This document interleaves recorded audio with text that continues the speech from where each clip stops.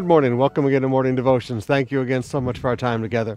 I want you to come with me to the book of Mark chapter 3, beginning with verse 1. Jesus went into the synagogue again and noticed a man with a deformed hand. Since it was the Sabbath, Jesus' enemies watched him closely. If he healed the man's hand, they planned to accuse him of working on the Sabbath. Jesus said to the man with the deformed hand, "Come, stand in front of everybody." Then he turned to his critics and asked, "Does the law permit good deeds on the Sabbath, or is it a day for doing evil? Is this a day to save life or to destroy it?" But they couldn't answer him.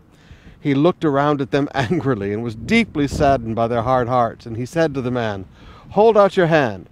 So the man held out his hand, and it was restored.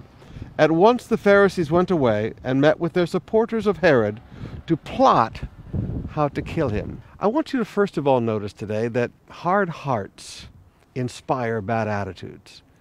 Now, these hard hearts cared more about religious tradition than they cared about the needs of a person, a crippled man, a man that lived there among them in Capernaum and had been unable to earn a living and been unable to do the fishing and been unable to support his family as well as he should have because he had a deformed hand.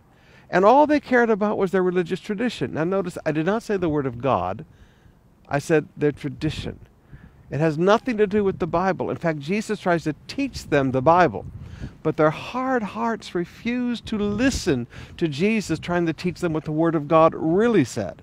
So their hard hearts cared more about tradition than about helping people, no matter what the Bible said. Secondly, hard hearts colored how they saw events. Now, you would think that everybody would be happy that a man had been healed. You'd think they'd be happy. They saw a miracle. They saw a man who could now take care of his family and feed his family and work. A man has hope restored to his life, but they weren't happy. You see, hard hearts don't care about the Bible. Hard hearts don't care about people being helped. Hard hearts look at every situation through a very, very ugly set of sunglasses. The color of those sunglasses is very, very ugly. But I want you to notice that then those hard hearts, because of what Jesus did, they were trying to trap him.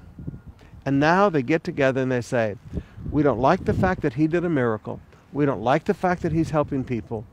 So we're going to kill him."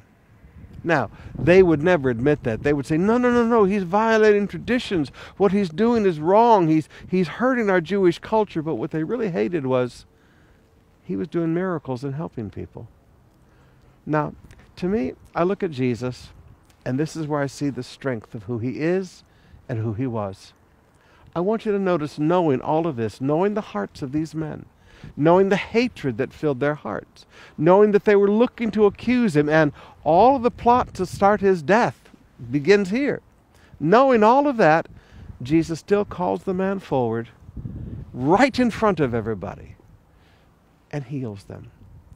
Throughout the scripture, we find that standing in the face of opposition, leaders go to the front. Moses, come right out here to the front of the people. When they wanted to criticize, he passed through to the front of the people.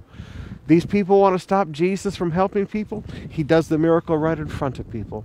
Leaders, don't ever back up from hard hearts and the strange thinking of hard hearts.